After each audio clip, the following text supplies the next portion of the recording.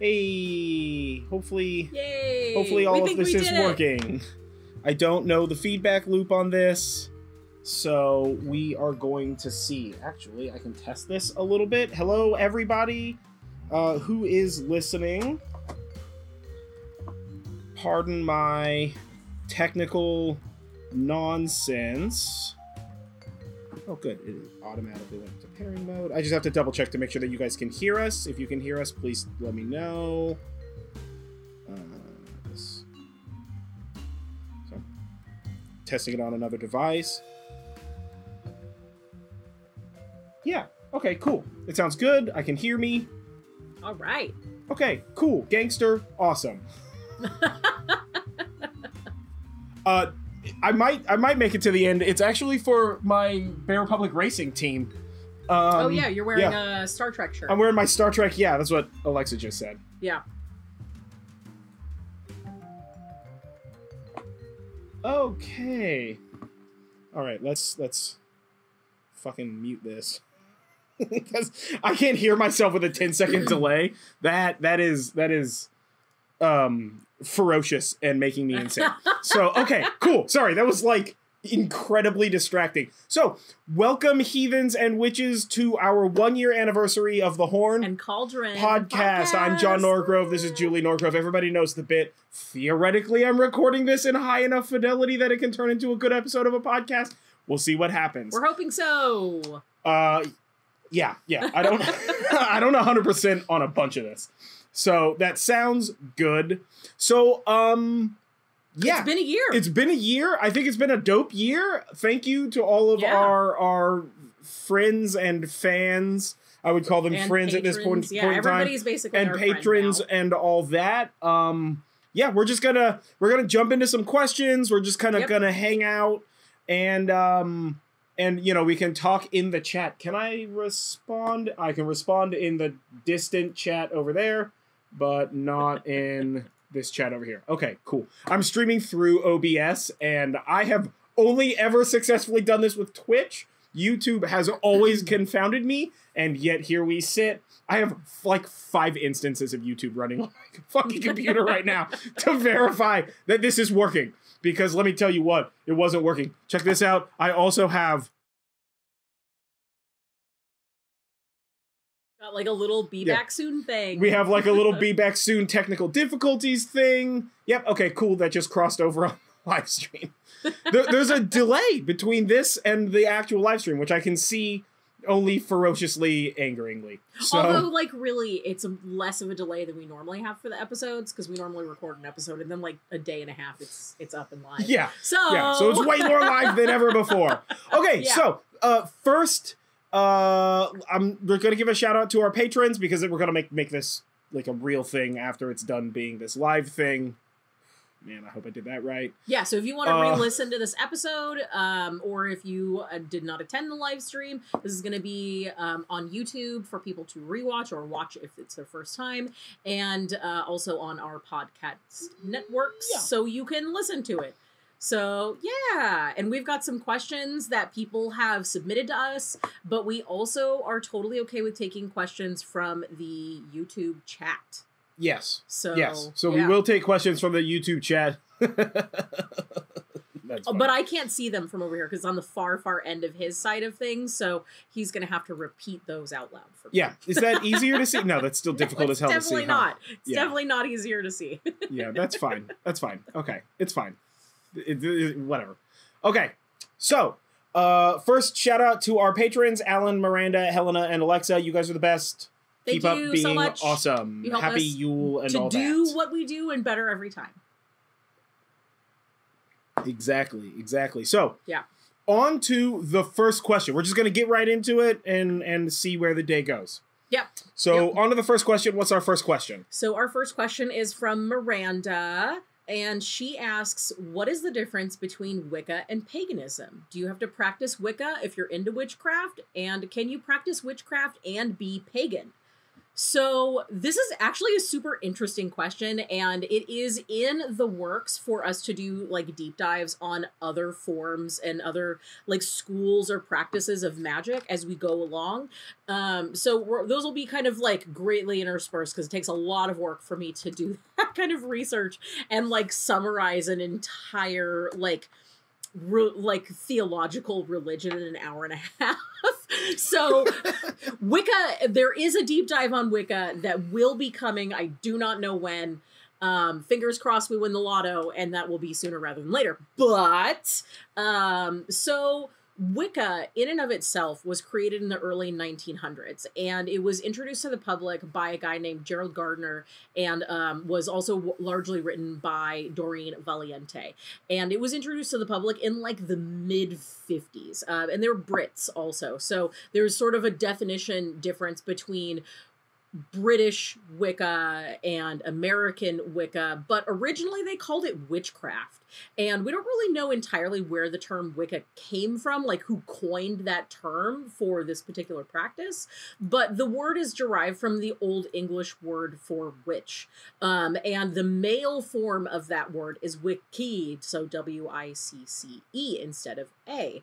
And Wicca has sort of like an interesting history because it's bounced back and forth between meaning broadly witchcraft or meaning very specifically the belief system that Gardner created. And originally it was sort of like a nature-based religion that focused primarily on the god and goddess. So lady and lord, or triple goddess and horned god. And then we've also got the holly god in there. And then there's mistletoe. There's a whole bunch. But it basically boils down to god and goddess. It's now sort of it changed into a primarily female-centered deity belief system. But there are a lot of different subchapters of Wicca, so if there are any Wiccans listening going like, that's not my Wicca, that's okay. Because your Wicca is different from somebody else's Wicca, is different from somebody else's Wicca. Oh, yeah. And really kind of the core belief system of Wicca is that is this 8-word Wiccan read. So it is, and a harm none, do what you will. So 8 words the Wiccan read fulfill, and a harm none, do what you will. And that term was coined by Doreen Valiente, who co-created this religion with Gardner. And she first said that in 1964. 1964. So, like, less than 100 years ago. Now, this is not to be confused with do what thou wilt shall be the whole of the law. That was a quote from Aleister Crowley, and that happened in the early 1900s. Or Aleister Crowley. Yeah. I'm thinking of, what's that show? Not Hell of a Boss. Has Been Hotel. His name's Aleister Crowley in that, too. It is. It is. Aleister is just close to Taliesin, like Taliesin West. Where after the world gets stolen and returned again, that's where, you know, what? The Mother of Awakenings studies with the greats to become an architect. Do you not remember? I have no idea what you're Hyperion talking about. Cantos in its entirety. Oh, I have read the Hyperion Cantos so many times, and that book resonates with me so much that I just legit know everything about that book. It's like legit. It's up there with Star Trek for me with regard to like. It's hard for me to remember that stuff. Repeats. I'm really bad at quotes. I'm so bad at quotes. Yeah. Like I literally have a quote tattooed on me, and I am the worst at quotes. But that's its own thing. It's a I get it. Lord of the Rings thing. I get it. Anyway, so that's kind of like the basis of Wicca, and so the difference between Wicca and paganism, and even witchcraft and Wicca and paganism, is kind of like the jacuzzi hot tub thing. So all jacuzzis are hot tubs, but not all hot tubs are jacuzzis. Yeah. So all Wiccans are pagans, at least in part, right? Some people dual this religion stuff and they consider themselves like a Christian Wiccan or something along those lines. Sure. So all Wiccans are pagans, but not all pagans are Wiccans. And also all people who practice witchcraft are not necessarily Wiccans, but all Wiccans generally practice witchcraft. Not everything with Wicca is about witchcraft and is about spells, but that's kind of where the Wicca thing is. So you can be a pagan and not be a Wiccan. That's totally fine. That's exactly me. In the early 90s, it really sort of shifted focus between like Lord and Lady to like very female centered. And there are some other deities that Wiccans do worship from time to time or call upon in their things. And they have a fairly structured type of ritual that you do, as well as this is really the team of people who popularized the Sabbats. Yeah. Before this, Sabbats were kind of like whatever, and you certainly didn't have 8 of them. I wouldn't even go so far as to say necessarily popularized, but they sort of hardened the steel of what Sabbats are. Okay, Wicca is one of those infinitely complex questions where within, like, you're kind of asking to put your foot in your mouth when you talk about it if you're not, like, whatever the particular audience member's form of Wicca it is. So, like as a kid participating in, like, Wicca and Wiccan and like, all that kind of stuff, like, whenever I, like, somebody mentioned it or we were talking about it or something like that, because I grew up in a very, like, religiously open household, I mean, I remember there being a whole thing where, like, Wicca is different than, like, Wiccan, which is different than witchcraft. Yeah. And, like, I remember those discussions, and, like, I knew people when I was young where Wicca was like a specific term for generalized witchcraft, which is not the case. Yeah. But, like, that's the way it was interpreted by people, like, in the 90s. If we remember those times. Well, also back in the 90s, that was pretty much the only witchy It was certainly like the hottest thing. It was like Wicca. Everything was Wicca. What are you reading runes? Wicca. Like everything was correlated to Wicca because it was like the hot newness. Even though like it wasn't new, but it was only like 100 years old. So 90 years old. So there was like that, but like I also saw a lot of connection between, or I was explained, I should say, a lot of connection between like Wicca and Druidism, which isn't necessarily there, but for some interpretations, it's very much so. Yeah. Right? I knew a great many people who were like functionally practicing Druids or functionally practicing Buddhists. Yeah. But who like identified with the Wicca like structure. So they built their house with like Wicca 2x4s. Yeah. Right? Yeah. But all of their interior design was Druidic or very specific, you know, like Eastern witchcraft. So like Gypsy Romani people, whichever term you feel comfortable using for that, right? Yeah, 100 years old is definitely new in the grand scheme of things.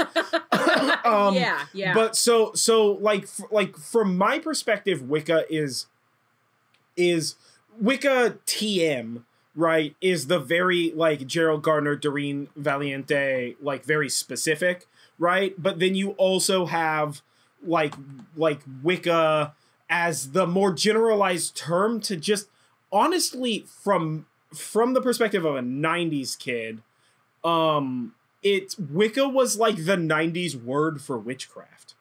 It was, right?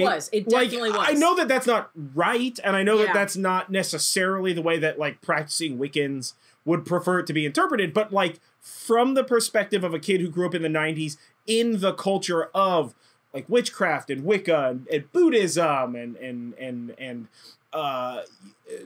like Norse Asatru and like studying, because like as a kid when I grew up, when I had questions, it was like, well, read Scott Cunningham. Yeah, that was like, all there was. Do you read? Do you have questions? Read the book. Well, see, and for me, it was part of it was read Scott Cunningham, right? And part of it was read like Aleister Crowley and the like weird English thing that they did with witchcraft, you know, during like Crowley's times and such, right?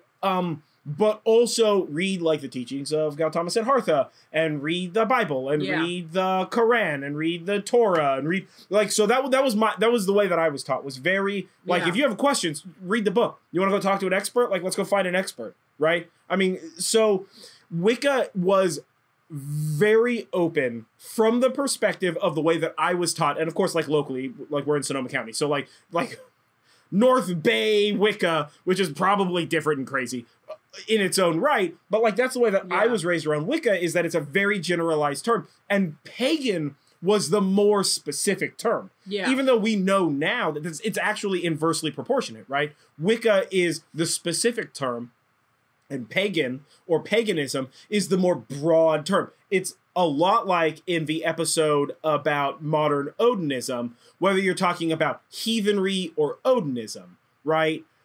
And Julie and I kind of had several conversations about this. Whereas, like, from my perspective as an Odinist, my Odinist perspective is that heathenry is generic and Odinism is specific. Whereas for a lot of people, heathenry is specific and Odinism is either more specific and a hate group or like not specific at all.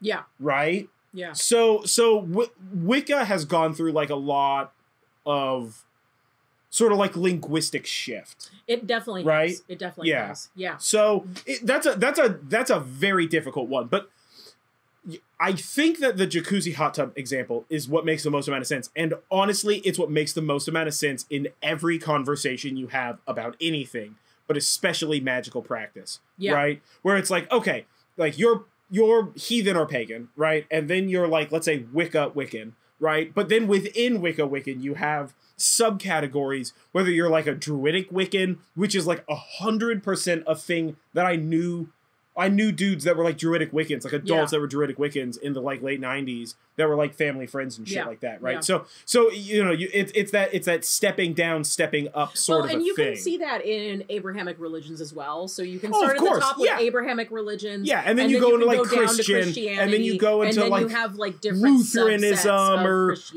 yeah. So it's exactly like that. It just takes it takes a bunch. What is this?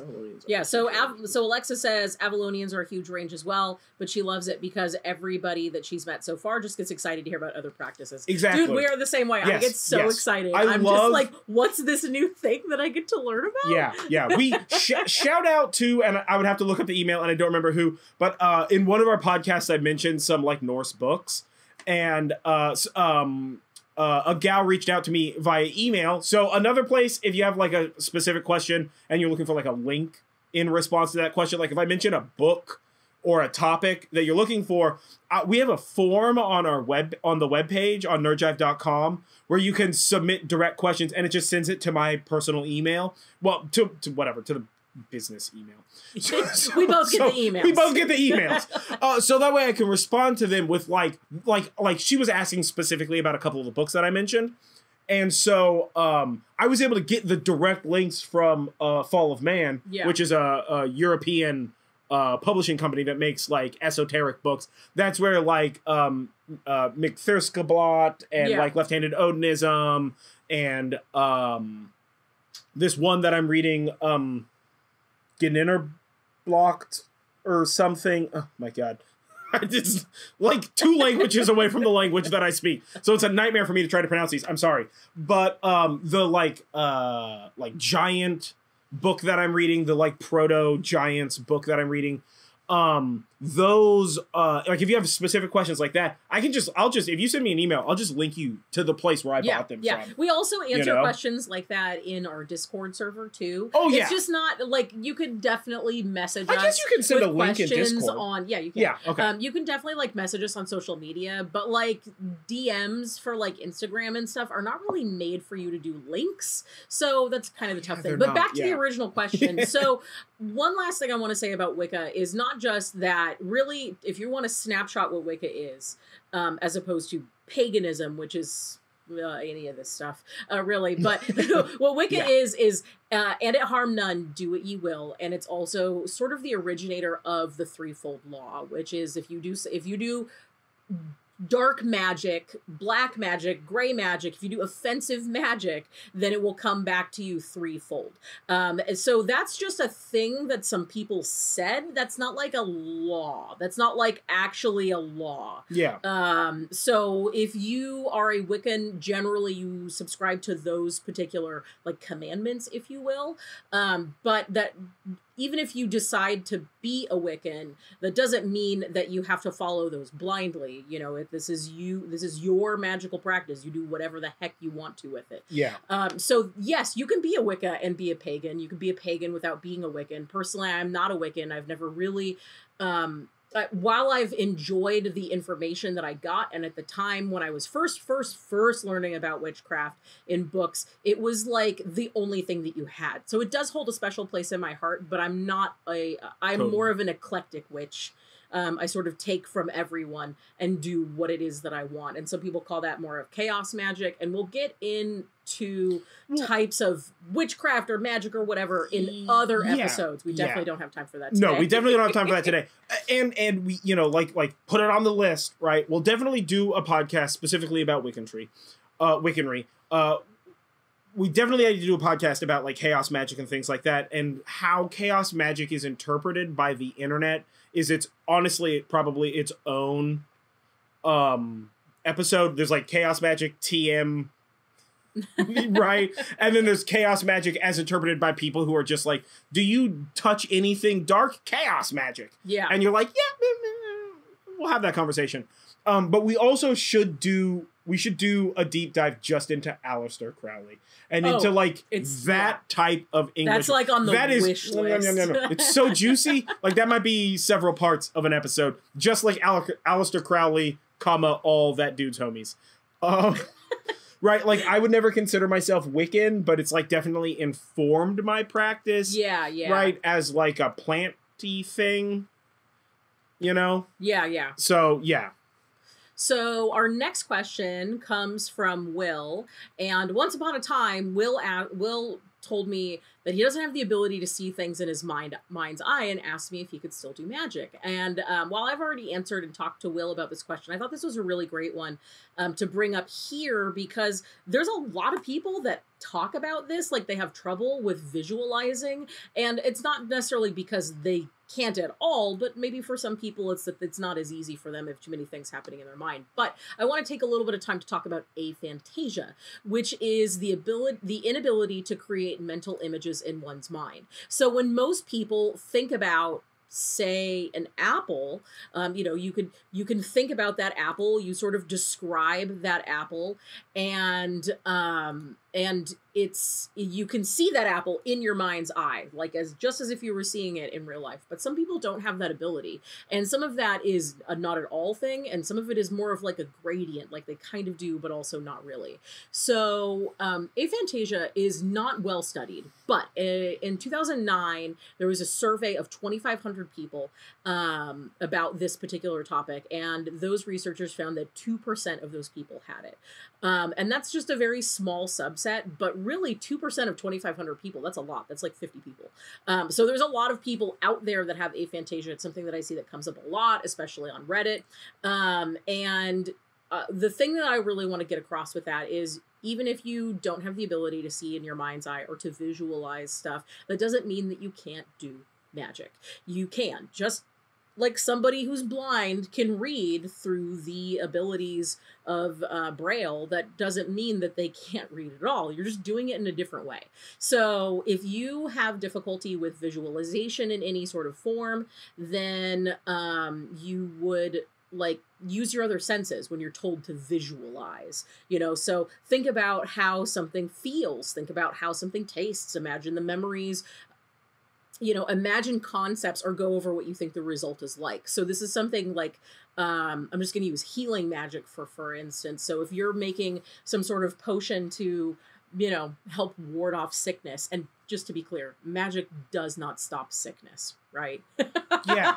Magic does not stop sickness. Yeah. But if you were using magic to give a little boost to your orange juice when you're feeling under the weather, what you would do is you would visualize yourself being well and being healthy and being happy. And if you don't have the ability to actually visualize that, think about what that feels. Think about how you don't like when you feel when you're sick, and how you feel when you're starting to get better. Think about those things that are the result of that magic, and that gets you past the visualization thing. And for those that can visualize, this is an additional helpful tool to help you boost up your magic so that you can have increased results with it. Yeah, that's funny. Miranda, Alan thinks of the Blair Witch Project. That's with regard to Wicca. That's fair. That's very fair. Yeah. That was like perfect coincidence of like movie and pop culture at the time with the Blair Witch Project. Yeah, yes, and it is a little bit like tasting wine aromas too, Alexa. Yeah, totally. So on visualizing and seeing something in the mind's eye, I think that we overinterpret the word visualize to specifically mean projected image. Now, I've never been like officially tested, right? And I wouldn't go so far as to say I'm fully aphantasic, which is just I'm at least rad I'm word. a little bit, but I'm definitely strongly in the category of that. As an example, the example that I like to give constantly with people, because like I do a lot of art and creative things, but one, there is no fucking way in hell I can draw a human face. Like, not at all. Not at all. I am the worst at drawing, like, people. A face, a hand, like, basic human shape that makes some semblance of sense. I can't do any of that. But I tell Julie this all the time when we're talking about these sort of things. When I'm not directly looking at a person, a lot of the, like, facial features get lost. Yeah. Right? A lot of detail just sort of degrades if I'm not actually looking at a person. I know what the person represents, like who they are, and I can point them out in a crowd. I'm good at, like, I haven't seen this person in 5 years. Here's a person, high five, right? And like, I know them, but like, I couldn't describe them 5 seconds ago. Not at all, right? My memory doesn't work that way in the slightest, right? But even something like picturing, like, okay, so you want to do like a healing spell, right? Which from my perspective, it's that magic cannot,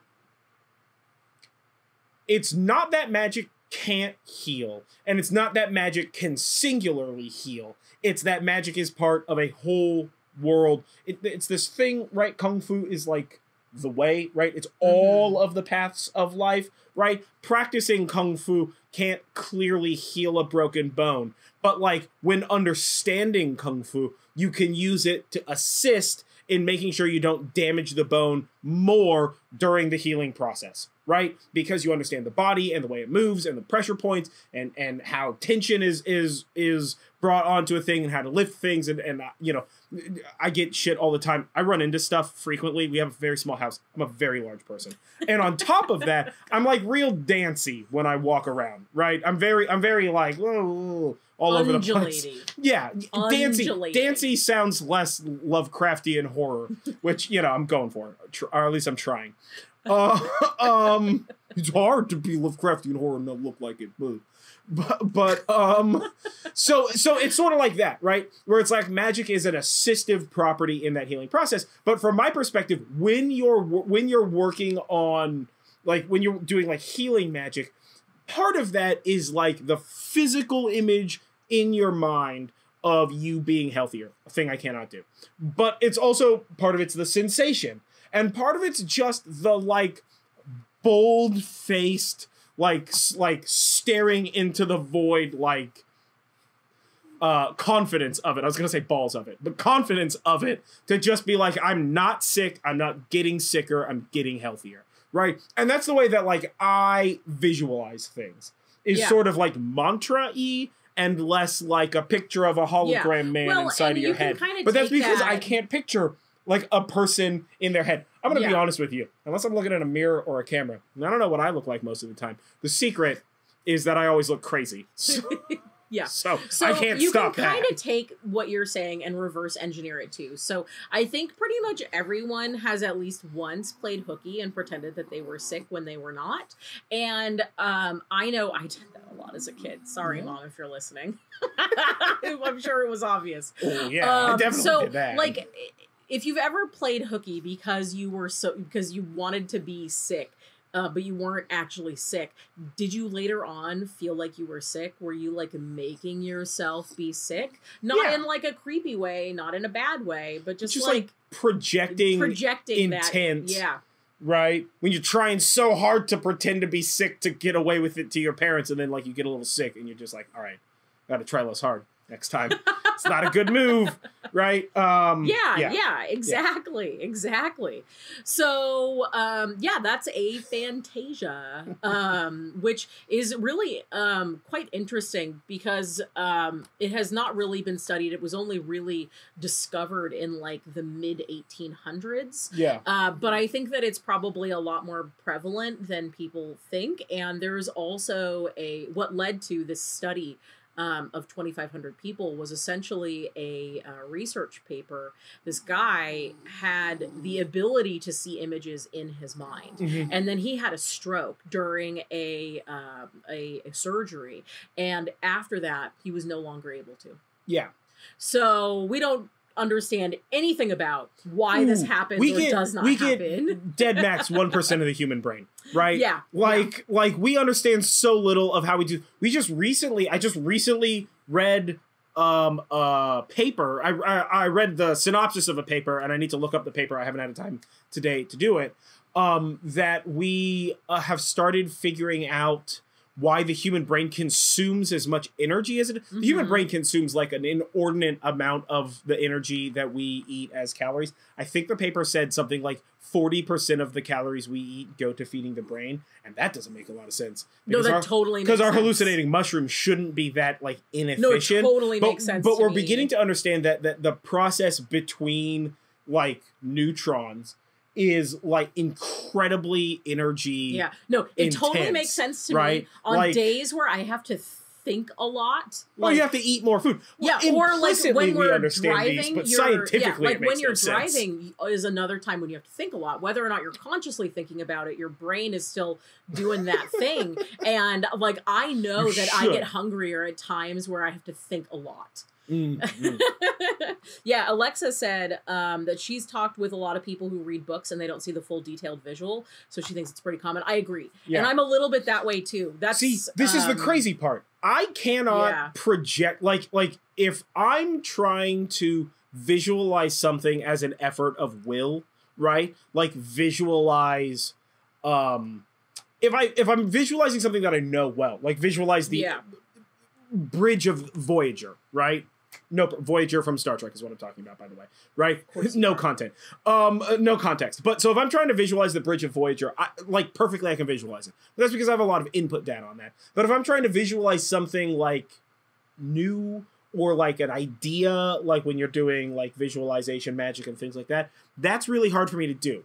Very hard for me to do. I'm very bad at visualizing stuff, especially art related, right? I have learned to stream of consciousness creativity, right? Like when I'm doing tie-dye or I'm painting or doing model work, it's more like I'm just kind of like in the zone with it, but I can't really like projectively visualize how this is going to look at the end. So it's a lot of trial and error. Let me tell you what, it's a lot of trial and error.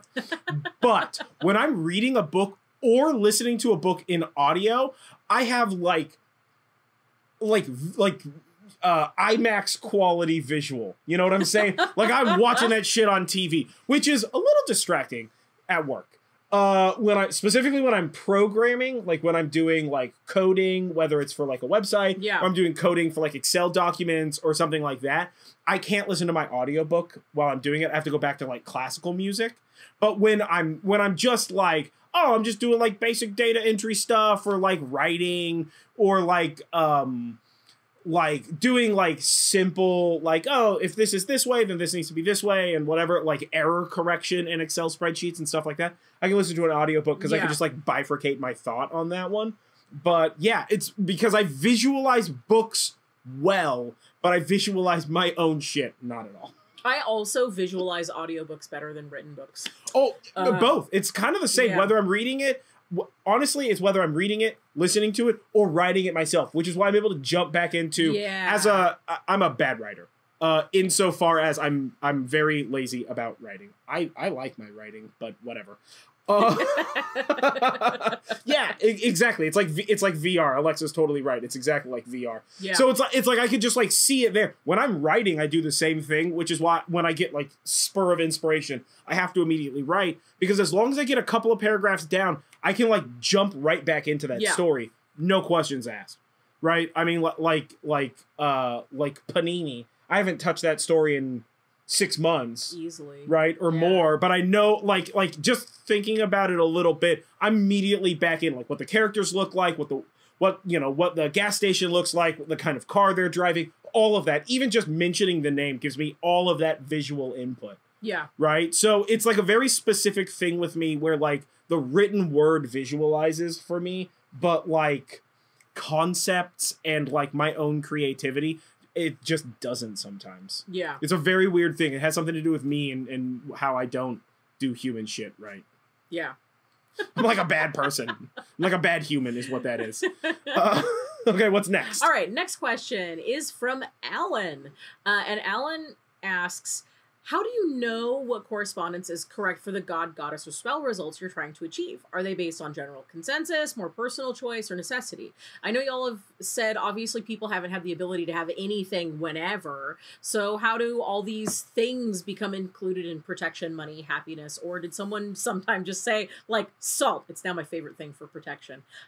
So this is also like I love all these questions. They're infinitely so complex question so in its simplicity. And so complex. Yes. So I love it. kind of. Like, yes, somebody was just like salt protection. But so correspondences can be different coming from different cultures. So if you look at certain magical correspondences, some of them seem to have like a huge long list, and some of them seem to have less of a long list. Part of that is because types of herbs and spices and plants and rocks and whatever that are more prevalent throughout the world will typically have more correspondences. Yeah. That's but not always. Sometimes the correspondences are just stronger.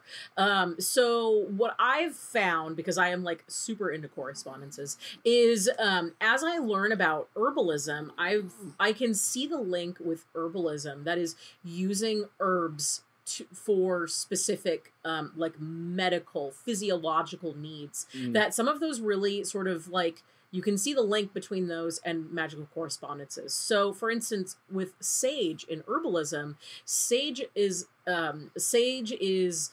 has antioxidants and it's anti-inflammatory. It's also anti-cancer. It boosts your memory. It's antimicrobial. It helps with your gut health. It was used as a meat preservative in ancient times. It also helps with female hormone issues, including like menopause and hot flashes, but even down to PMS. It helps to alleviate depression, and it also helps to fight against colds and flu. So that's sort of like the herbalist, the physiological things about sage. But when you look at the magical correspondences, sage is about purification and dealing with grief and loss, and it helps to impart wisdom and improve your mental abilities. It also promotes health and longevity, and it removes negative energy. So you can kind of see how some of those things are tying together here. So it being antimicrobial, that's a really like strong tie to being something that like cleanses a space.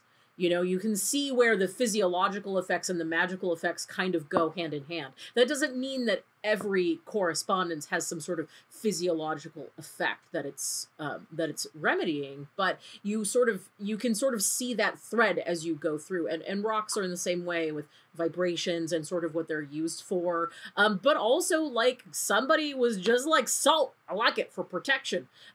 Salt has been used to preserve meat and to help with cooking and all that other kind of stuff. So you can see where that is. Salt is also nowadays it is abundant, but in ancient times it was not abundant. It was a valuable resource, and salt sort of was it, when you welcomed someone into your home, you typically gave them bread and salt and something to drink as sort of like a welcome and like a you're safe here.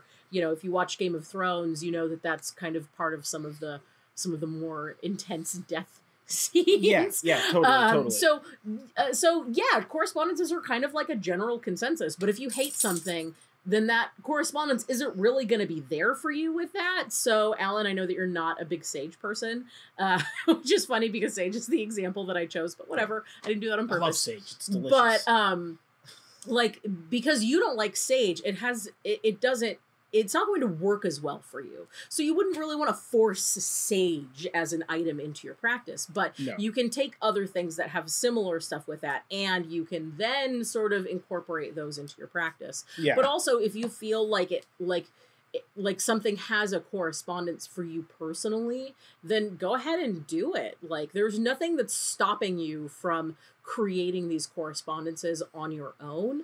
Yeah. But there's also, it's also kind of like how you feel about something, what you want to achieve with it. So if you've got things that fall into line for regular correspondences, great. But if you don't have those things, you don't want to go to the store, you don't have to pick up some sort of obscure, bizarre herb that only comes by mail and is very expensive, a thing that I remember trying to figure out how to do like in the 90s. Yeah, right. I'm like, oh, you can only do this spell with dragon's blood. You got to get your hands on dragon's blood or incense, fucking some shit. Yeah. You need copal resin, and I'm just like, what is this stuff? Why do I have to buy it from a mail order? To what Julie was saying. So like Alexa mentioned that she just like asks the deities, right? I like this: stand awkwardly in front of herbs or stand awkwardly in front of your altar space. That is perfectly 100% what I do. Yes.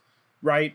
Like 100%. Yeah. There's the like correspondence is more like a reference, right? And when you talk about correspondences from a historical standpoint, there's sort of like multiple tiers of correspondences. There's the obvious, like, salt is used for protection. Why is salt used for protection? Well, because when shit's salty, you know it's safe, right? I mean, that's straight line. Yeah. Right?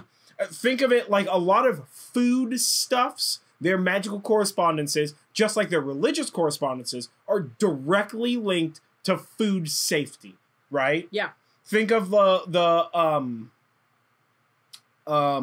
Jewish practice of kosher. Of kosher, right? Whether with regard to like what animals they can and cannot eat based on how easy it is for that animal to be very dangerous for you to eat if not properly cooked or stored, as well as their practices with regard to cleanliness, and the frequency with which one cleans a cooking space, and how one cleans a cooking space, and what one uses when it comes to cooking and cleaning and processing and handling all that cooking space. When you think about that from a practical standpoint, from a purely like 30,000 foot observational practical standpoint, right? It makes perfect sense. Of course you would make rules like that because that's going to guarantee that everybody's healthier.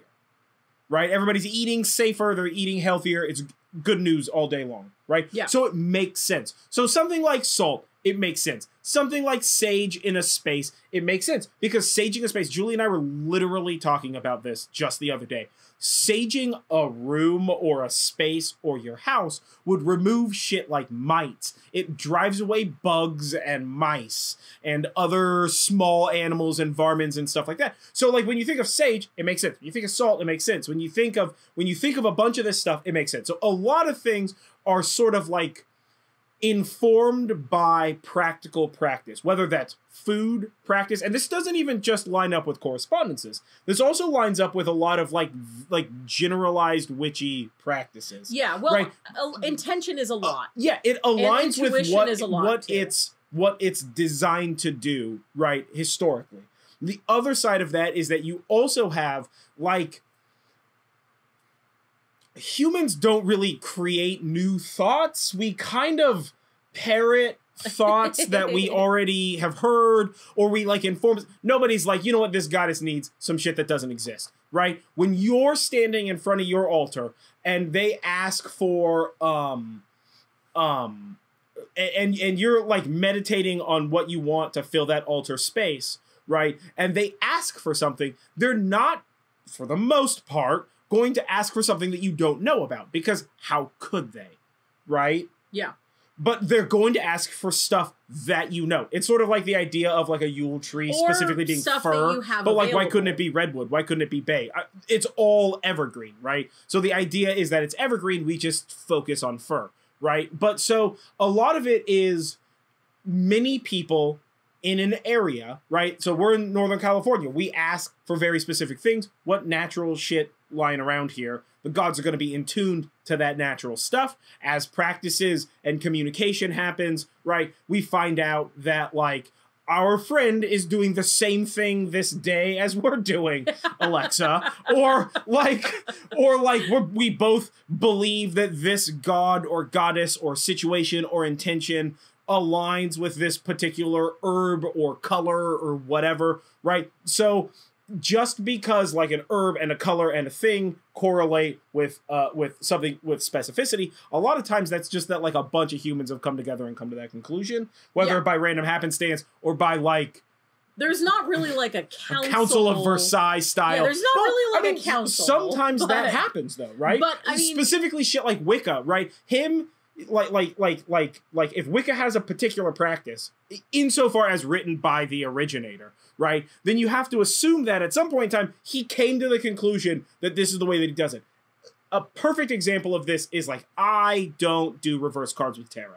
I have no problem with reverse cards with tarot. 99% of my tarot decks specifically give you the reversal reading, but like I just don't do reverse cards. You know what I mean? Like, that's just not something that I believe in or whatever the fuck, right? So if I'm writing a book on my practice, reverse cards aren't going to be talked about. Yeah. Right? So there's also that. So it's kind of like, it's the, like, practical side of it, right? If you want to break it into thirds here. There's, like, practical correspondences that have historical, like, logical practice, and then there's the like what I like to call the council of the hive mind, which is just like a bunch of people kind of came to the same conclusion at the same time, so like rock and roll. And then there's the like I wrote a book and I said it, and because it was on paper, like a bunch of people believed it. Yeah. Right? So there's multiple iterations, you know, of that.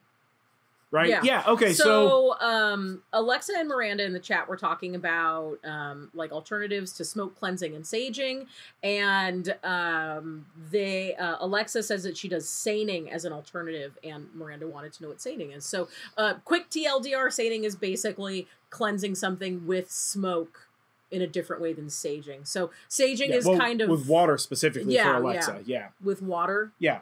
Yeah, so I've also seen it around. That's very like different types of smoke. What is it? Flavored waters, scented waters, herbal waters. Palm Wednesday, the thing where you go into Catholic Church and they get like branches and they put it in holy water and then they like sprinkle everybody in the pews and whatnot. It's sort of like that, right? I mean, as far as I'm aware, that's kind of what it is. It's just sort of using like herb bundles to like sprinkle shit, so that way you're getting the same effect, but like less.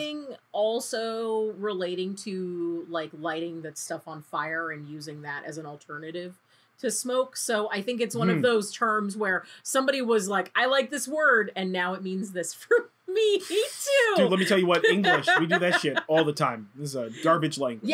Yeah. I bring it up frequently. Yeah, so, I mean, yes, correspondences are basically just somebody that said they like, oh, that's a great idea, saltwater charged by the moon. We've got a moon water question coming up, too. Yeah, perfect. Yeah, it is kind of like somebody was like, salt, it's now my favorite thing for protection.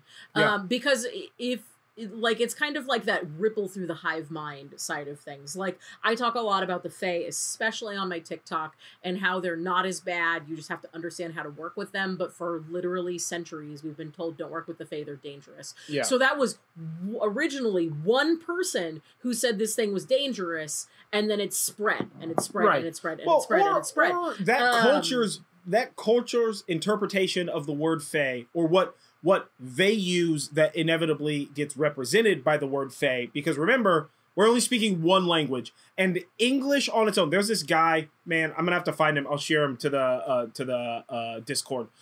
There's this dude that I follow on TikTok who's specifically a linguist, like an English linguist, and he he does this thing where he's reading the same line in like modern English, and then he reads it in like English 200 years ago, and then English like 1,000 years ago, and like he goes through whatever, like 7 different versions of English, and the first 2 make sense. Everything before that is just dumpster fire nonsense. Like, it kind of sounds Englishy adjacent, but it's not there. You know what I mean? Yeah. So like, again, not only do languages evolve, but like as England conquered the world, right? A lot of people, it's like, oh, I got these like spirits that are doing this shit, and they're like, that sounds like some Fae shit. Those are fairies. All of a sudden, that they just, when they speak to an English speaker, when they're speaking in English, whatever their traditional thing is called fairies, right? Yeah. So that's something that we kind of have to take into consideration, is that like Fae and fairy are kind of looser terms than you would think. Yeah. A lot of people think of Fae and fairy in a very like Celtic sense, so like England, Scotland, Wales, Ireland, that area stuff. Yeah. That area is Fae, which is sort of different than when you think of like Germanic area, right? Like their Fae is sort of different. It's the whole, I think I talked about this in one of the podcasts, where like in Old Norse there were elves and dark elves, and a lot of people translate the word dark elf to represent dwarves, and sometimes dark elves are separate, right? So it depends on how you want to interpret the English, whether dark elves are just like elves that live underground, they live in the dark, so they're called dark elves, if that makes sense. Or is it that like they're a whole different, they're like shadow elves or whatever it's called, and like, wow. And like Void elves. and like in the Marvel Cinematic Universe, dwarves and then dark elves. There's not even like good elves in the like Thor comic books. It's just dwarves are good elves and dark elves are like weird nightmare monsters. So like that's one way to sort of look at that. You know what I mean? Yeah, totally. So Miranda asked a question about Florida water, and I'm going to come back to that when we talk about the moon water thing. But next, our question is from Alexa. So Alexa asks if we have any quick tips for working with Dionysus. So we talked briefly about Dionysus in basically, yes. We talk a little bit about Dionysus in the Olympian family tree episode that we did, but like just real quick TLDR, he's the god of wine, grapes, fertility, fruit, debauchery, festivity, ecstasy, insanity, resurrection, and the theater. So some things that symbolize Dionysus are grapes, wine, cups, loaves of bread, specifically like baguette style, any sort of phallic object, those loaves of bread, ivy, tigers, goats, pine cones, and amethyst are all things that are associated with Dionysus. So to honor Dionysus, you really want to kind of focus on what it is that he's talking about, like what it is that he's into. So in the ancient Greek and Roman times, his Roman equivalent, which is Bacchus, had the festival Bacchanalia. Most people are Bacchanalian festivals are familiar with different that. kind of thing. And so that's also sort of the root of the word debauchery. So Dionysus is about having a good time. Yeah. So worshiping him is kind of like however you feel comfortable with doing it. But basically, Dionysus is really into libations. He really wants to drink alcohol, very specifically alcohol, and preferably wine, but not necessarily always wine. Yeah.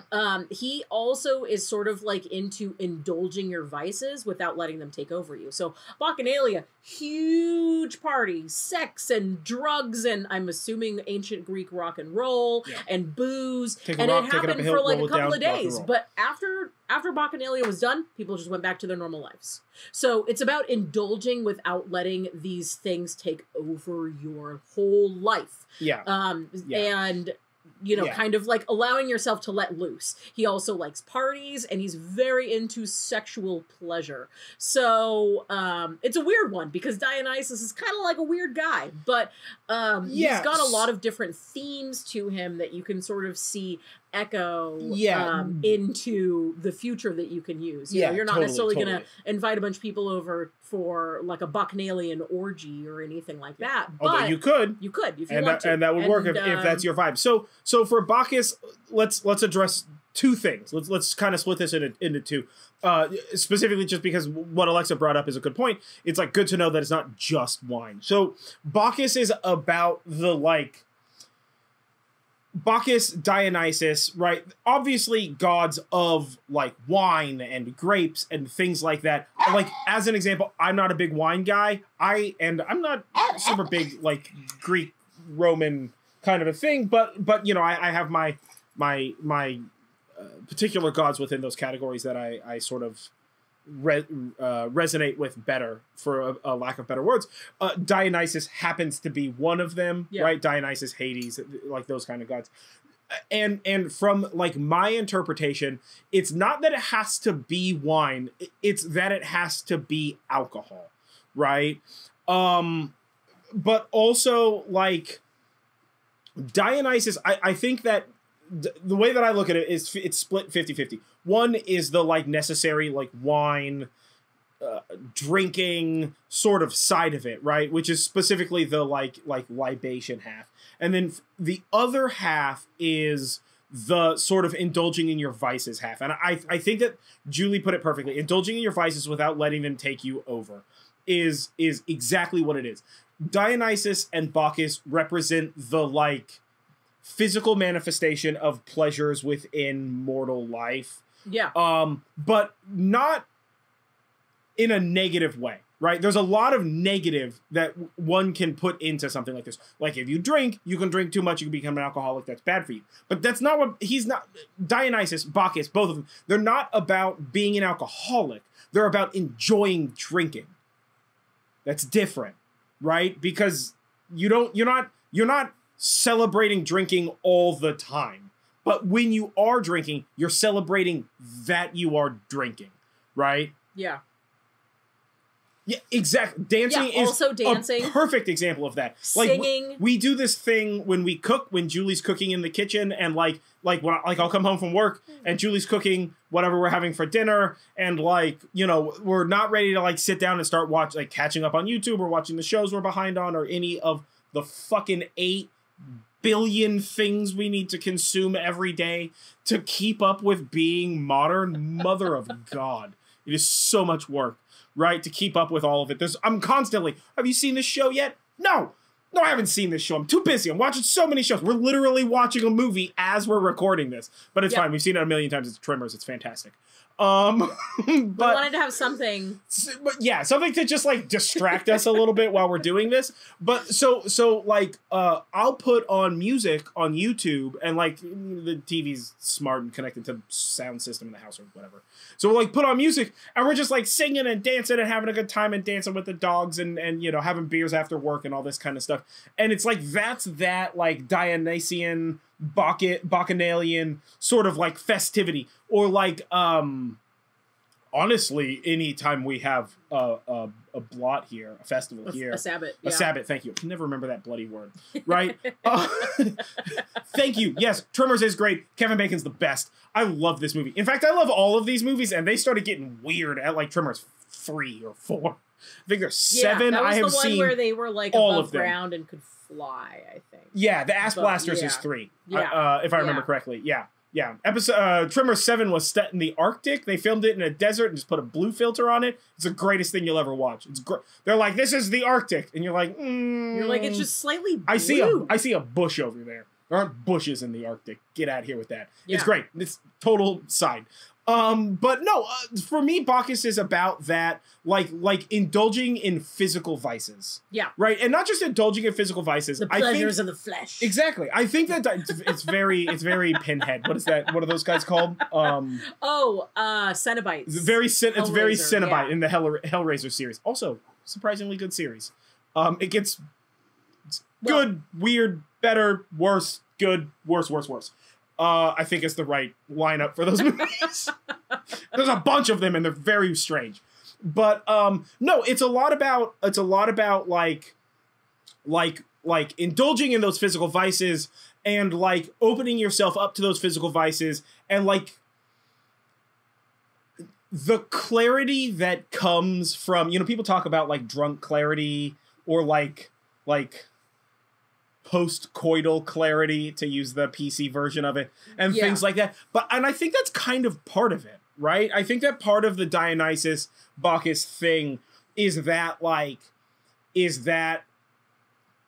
even in the chaos of a room full of people drinking and listening to music and dancing and partying and all this kind of stuff, there's structure and there's magic and there's power in that, and that's Bacchus's power. That's Dionysus's power. It's the power of the party. I know that sounds very frat bro, but it's the power of the party. It's the power. It's the power that comes from that, like, not only acceptance but indulgence in that. And that's the difference. It's not just acceptance, it's indulgence. And indulging in something is more than just accepting it. Yeah. Right? It's like throwing it all in and having a good old-fashioned time. Yeah. You know what I'm saying? Like, just have a big old party, rock and roll.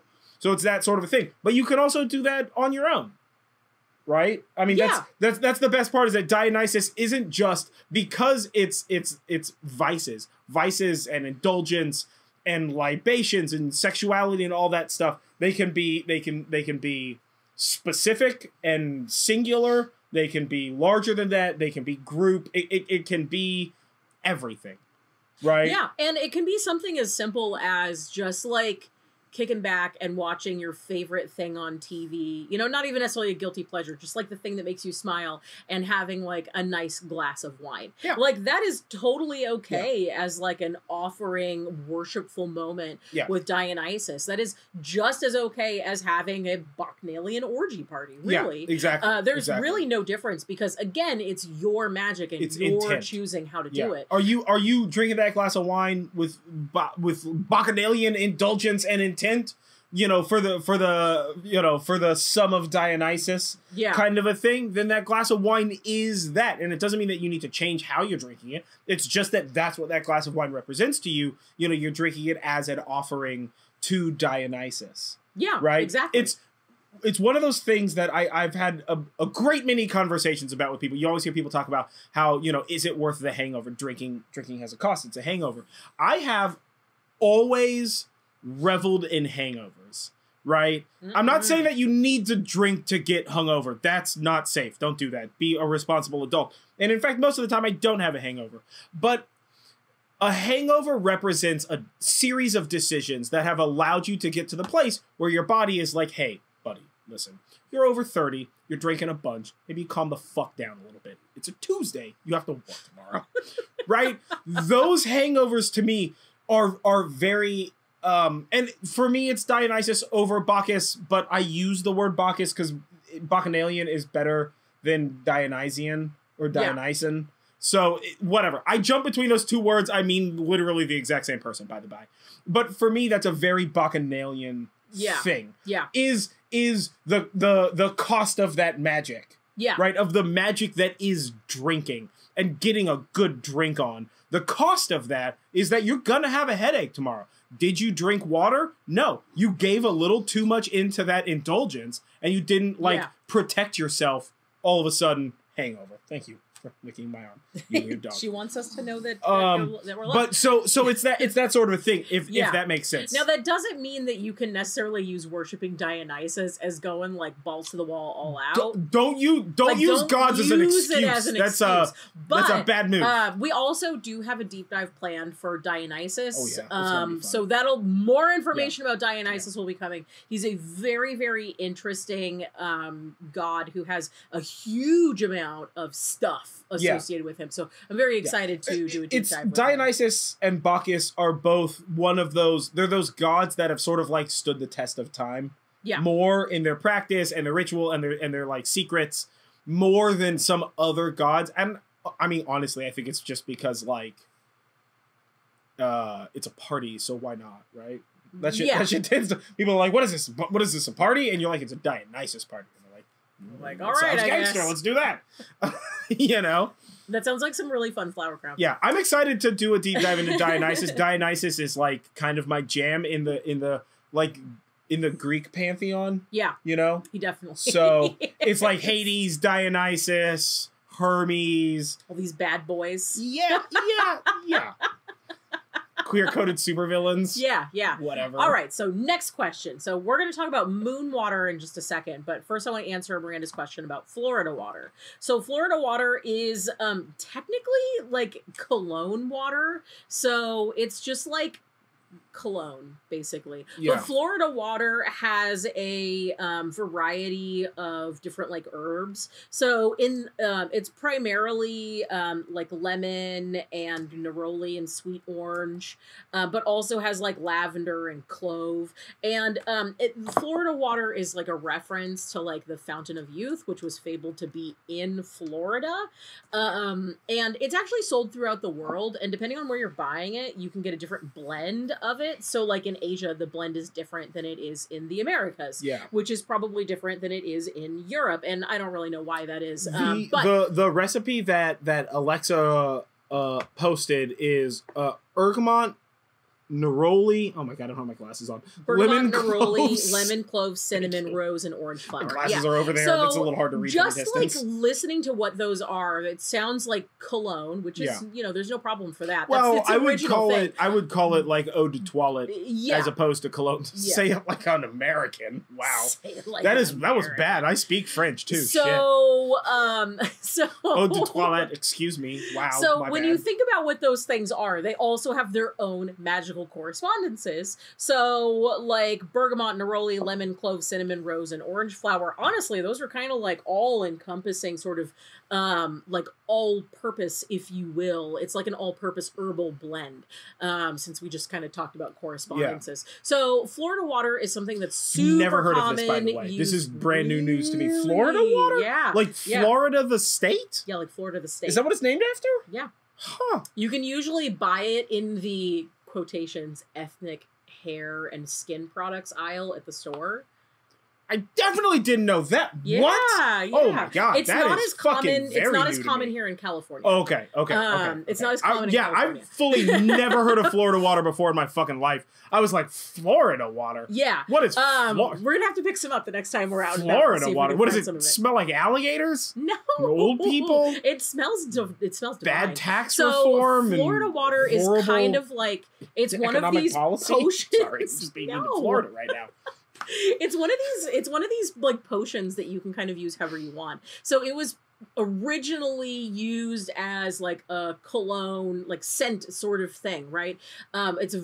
It's fairly old, but I don't know exactly how old, but you can kind of use it for a variety of magical purposes. And it just like, if you use it for something, you've kind of got like a purpose for it, but it's very common in Southern American magic. So not South America, but Southern United States magic, and sort of bleeds over into hoodoo and voodoo and other kind of like news story.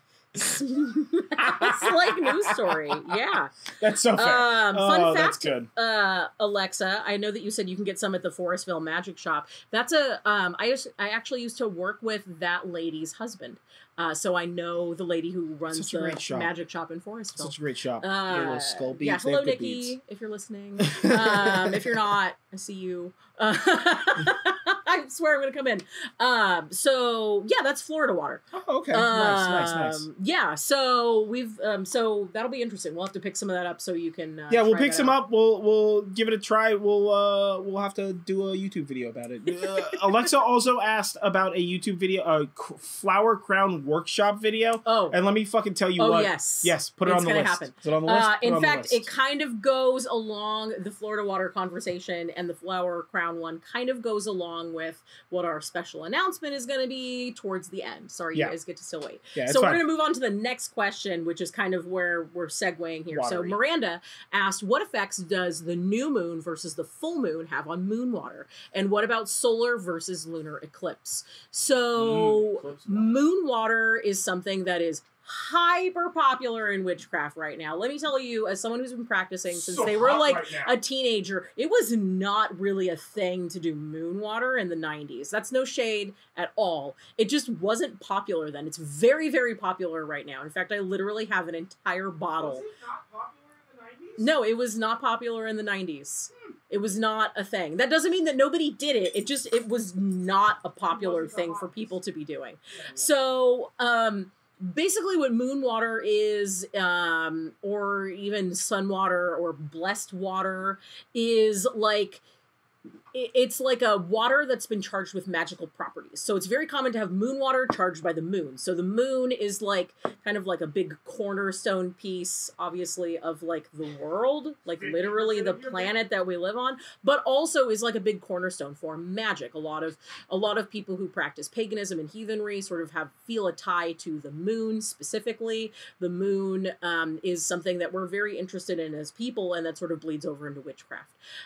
So you can kind of take this to whatever level you want. So this is one of those things where it's like doing a spell or a ritual. It's only as complicated as you want it to be and as you need it to be for your very specific practice. So that is my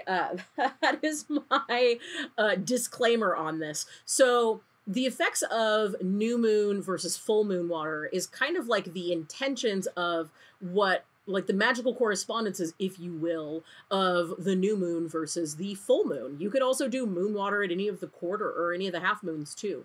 So the new moon is really a correspondence with shadow work and beginnings, job hunting, you know, new things here, and also love, especially new romance.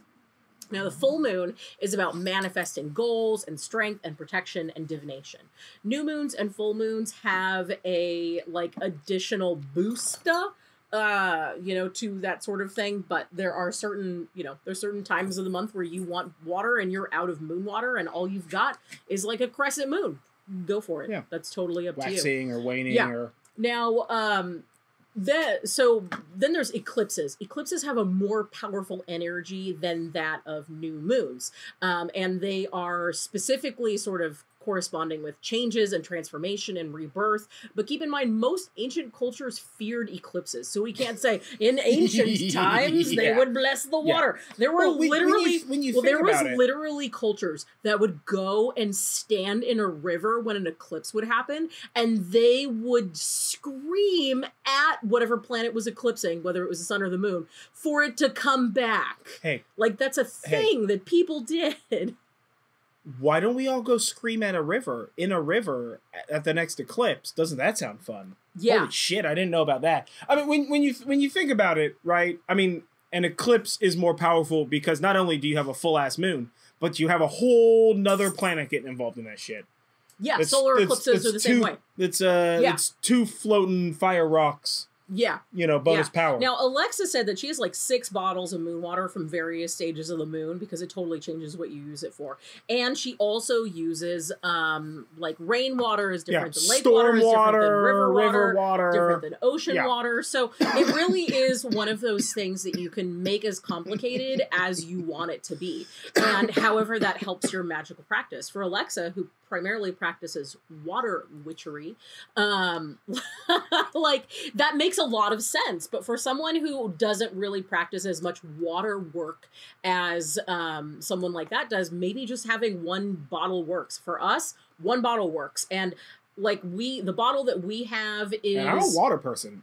The bottle that we have is a bottle that we filled up and I put out with the last lunar eclipse, and then I had it stay all day in the sun, and then I forgot about it, so I like grabbed it a couple of days later, and we just sort of consider that blessed water. We are very bad about removing moon water when the sun touches it, which sort of leads me into the next point here, which is what happens if you leave it out for the sun. I mean...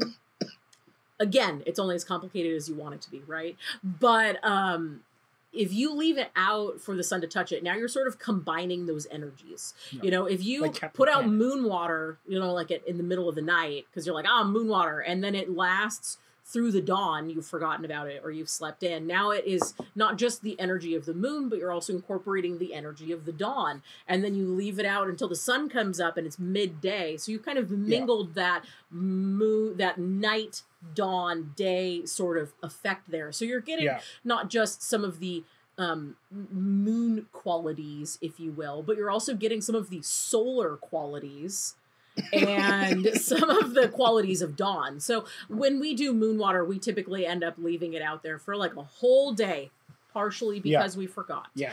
And we just sort of use it as blessed water. But you can also do solar water. You can do Alexa water, mentioned that sun water is a thing. Yeah. You're gonna have to get your storm water tonight, man. 100%. Oh yeah, Alan, you'll finally get your storm water. And like Alexa mentioned, make sure you fill up a big bottle. Yeah. If you're not getting a bunch of storms, get a good amount. Well, and like Alexa mentioned, seawater is different from beach seawater. Like harbor seawater is different than beach seawater. So there's definitely it's an area thing. There's an area of effect. There's like intention in an area or comfortability in an area, things like that. Yeah. You know. Now, the last part about the moon water that I want to touch on is whether it's talking about a new moon or a full moon or an eclipse or, you know, whatever the situation is.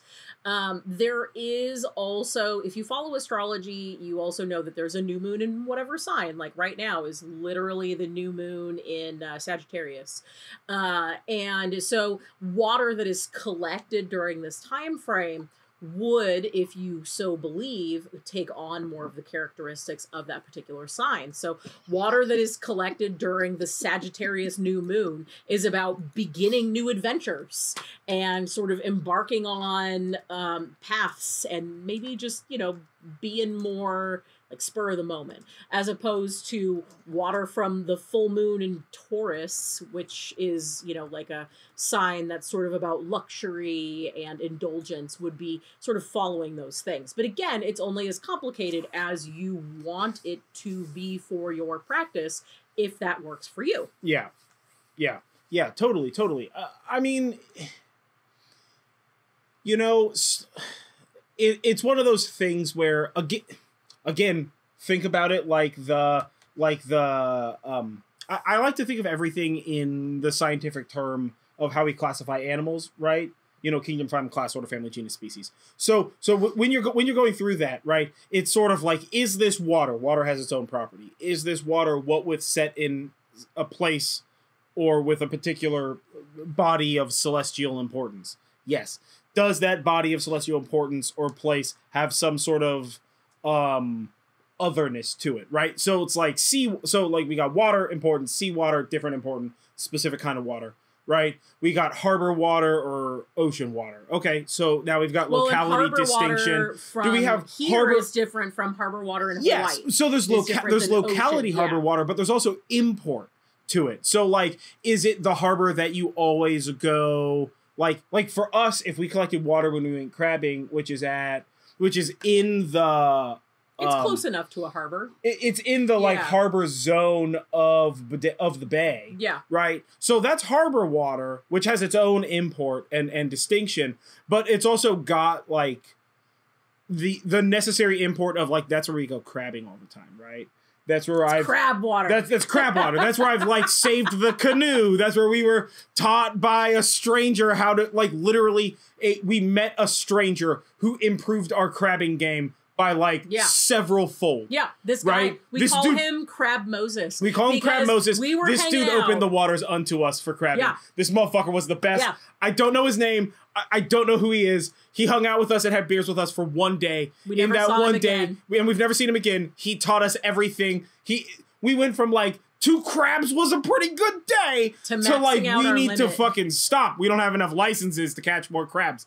Like, this dude taught us the secrets, right? Coolest dude ever. So like for us, water in the area where we go crabbing is like way more important, right, than just like generalized harbor water. But then you also have the difference between, you know, like locations, whether Bodega Bay versus San Francisco, like or San Diego or you know, or Hawaii or wherever, right? So there's a bunch of stuff. Like for us, water from the ocean at Salt Point would have import because of how much we love that place. Yeah. Right? Or Shelter Cove. Versus Monterey. Like a lot of it really we also love Monterey, honestly. Yeah. A lot of it is like how you feel about that place, but also the intuition and the energies of that place. If that's a place that you only go to on vacation, then you're going to have like a totally different experience with it. Whereas like that's your local water place. Yeah. You know, so it's kind of a lot of those things. So you can also, you know, do that. So going back to the new moon, full moon, eclipse moon, sun, water,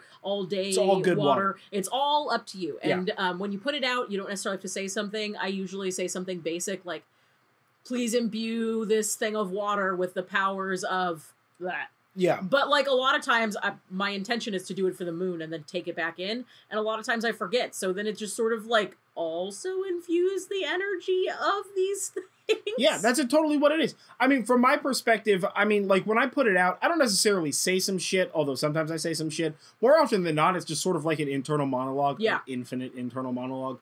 And I'm like, oh, you know, like, all right, we're putting this out there. We're trying to collect moon water, which is, you know, just, it's talk to the void. However you talk to the void. For me, it's talking to the void. So it's like talk to the void. What's the intent here? Yeah. If I can get out there beforehand and pick it up before the sun comes out, gangster. If I pick it up like on my way out to the car when I realize as I walk past it that I put something out and fucking totally or forgot. if we left it for 3 weeks and we both saw it and just didn't want to deal with it. Yeah, because like we had other stuff going on and we were busy and like whatever. Yeah. That's some 3-week outdoor redwood water. Fuck that, you know? Now, the only thing that I really want to say also, about this don't fucking drink any of this don't water. drink it. Holy shit. If you want water Basic that you're going to health. drink, get water that is pre-sealed in a bottle from the store and make sure that you're bringing in at an appropriate time. And honestly, even if it's sealed in a bottle from the store, don't leave it out in the sun. I mean, a lot of companies have transitioned to a safer plastic, but a lot of the plastics that we grew up with, drinking water out of water bottles with, are fine. But the UV radiation from the sun, as well as the thermal transition from cold to heat, back to cold, since most of us drink cold water, that tends to pull toxins out of the plastic, right? So it requires the UV light and the thermal transition, but, you know, again, just be safe. Think of the food science. Would you leave a hamburger outside just sitting there for a day and then eat that? No, that's risky business. Yeah. Don't ingest do risky things business. you shouldn't have. Drinking game. That's our PSA. So next question is from Helena. And Helena, at one point in time when I was talking to her, told me that working with deities kind of scares her because she's afraid she'll accidentally upset them. And I've already sort of talked to Helena about this, much like the question from Will earlier about aphantasia, but I think that this is a really great one because I get this question a lot, especially on TikTok. And really the TLDR is you don't have to be worried about accidentally upsetting a deity. You know, these beings have been around for like a super long time. So you leaving them something as an offering, for instance, that maybe isn't their favorite, like they're not gonna be upset about that. They're sort of beyond the level of being upset. Think of being upset as more of a mortal coil thing. And that's not to say that there aren't deities that can be actually upset, but you would have to work really hard. I'm talking like fiction novel level of difficult to upset a deity. So the most common things that people say when they're afraid to upset a deity is leaving out the wrong offering. So the offerings that we do is typically something that we're already eating. Like if we're going to do an offering, we usually do them around meals and we pick up that and, you know, we just put some of that on the offering plate on our altar. Sometimes we're doing something that's separate from a meal and we will take like some food from the pantry and we'll just have a couple of bites of that.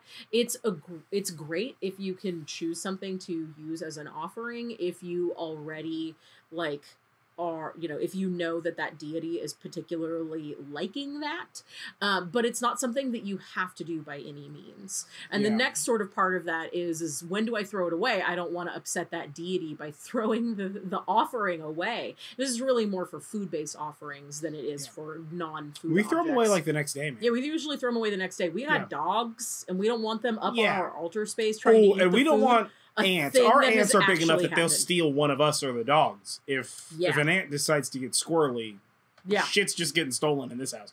We have forest ants. They are huge. They stay outside. Like they're gangster. Big. They're gangster. They stay outside. They know better. Plus, I have a garden, and we're outside so often that there's definitely. There's like bird food and fish food and plant food. So the ants are fine. Yeah. But I think, there's obviously the function of intent with regard to making offerings to deities and things like that. And I think that sometimes we sort of project a lot of like sort of mundy human shit into the way gods are like processing information. Absolutely. Right? Yeah. If a god knows that you're like trying your hardest and this is what you have to... Because you have to think, right? Historically speaking, people didn't have just, like, meat all the time to offer to gods, right? Or whatever. Yeah. And when we think about a lot of deities are generally connected to some sort of, like, boon of circumstance, whether they have, like Drupnir, the ring that makes replicas of itself overnight, so that way there's always gold in Asgard. Or like Thor and his boars. Yeah. Where it's like it's his goats. His goats, excuse me. Yeah. I was thinking of a different tale. Thor and his goats, where like he can like he can like butcher them and eat them every night, and they recover from it. Or even in like Greek mythology, Ambrosia, the goat who never runs out. Basically, yeah, exactly. A lot of, I mean, think of like the golden goose or any of these. A lot of our stories are about always having sustenance, and it's expected that there will be times when we don't always have it. Yeah. Especially because in the old times, that wasn't always a guarantee. So really, as far as that we are offering. Yeah. Right? Yeah. As far as offerings go, the thing, if you can get something that the particular entity that you're trying to honor particularly loves, that's great. Yeah. And if you get something that you particularly love, also that is great. Just as great as something that deity. If I'm trying to honor Persephone and she's really into pomegranates, and I don't have any pomegranates, but I have nectarines, and nectarines are like one of my favorite fruits, she is gonna love that just as much. Yeah. But so you want to have it be something that you enjoy also. Yeah. Well, and remember that all of our practices are individual, right? Yeah. They're specific and individual, right? Julie and I practice incredibly different things, right? So take that into account. When your friend says, "Hey, this is what I did," right? If it's not what you're vibing with, then it's not what you're vibing with, right? Yeah. Like rock and roll. Yeah, like Alexa says she gives her blueberries because she loves blueberries. That is a perfect example where it's the intent of giving a thing that you love. Now, are you eating steak and lobster and you are giving corners of dried bread to your offering to these gods? Yeah, they're gonna be pissed because they just saw you eat steak and lobster and they're getting like crumbs. Yeah.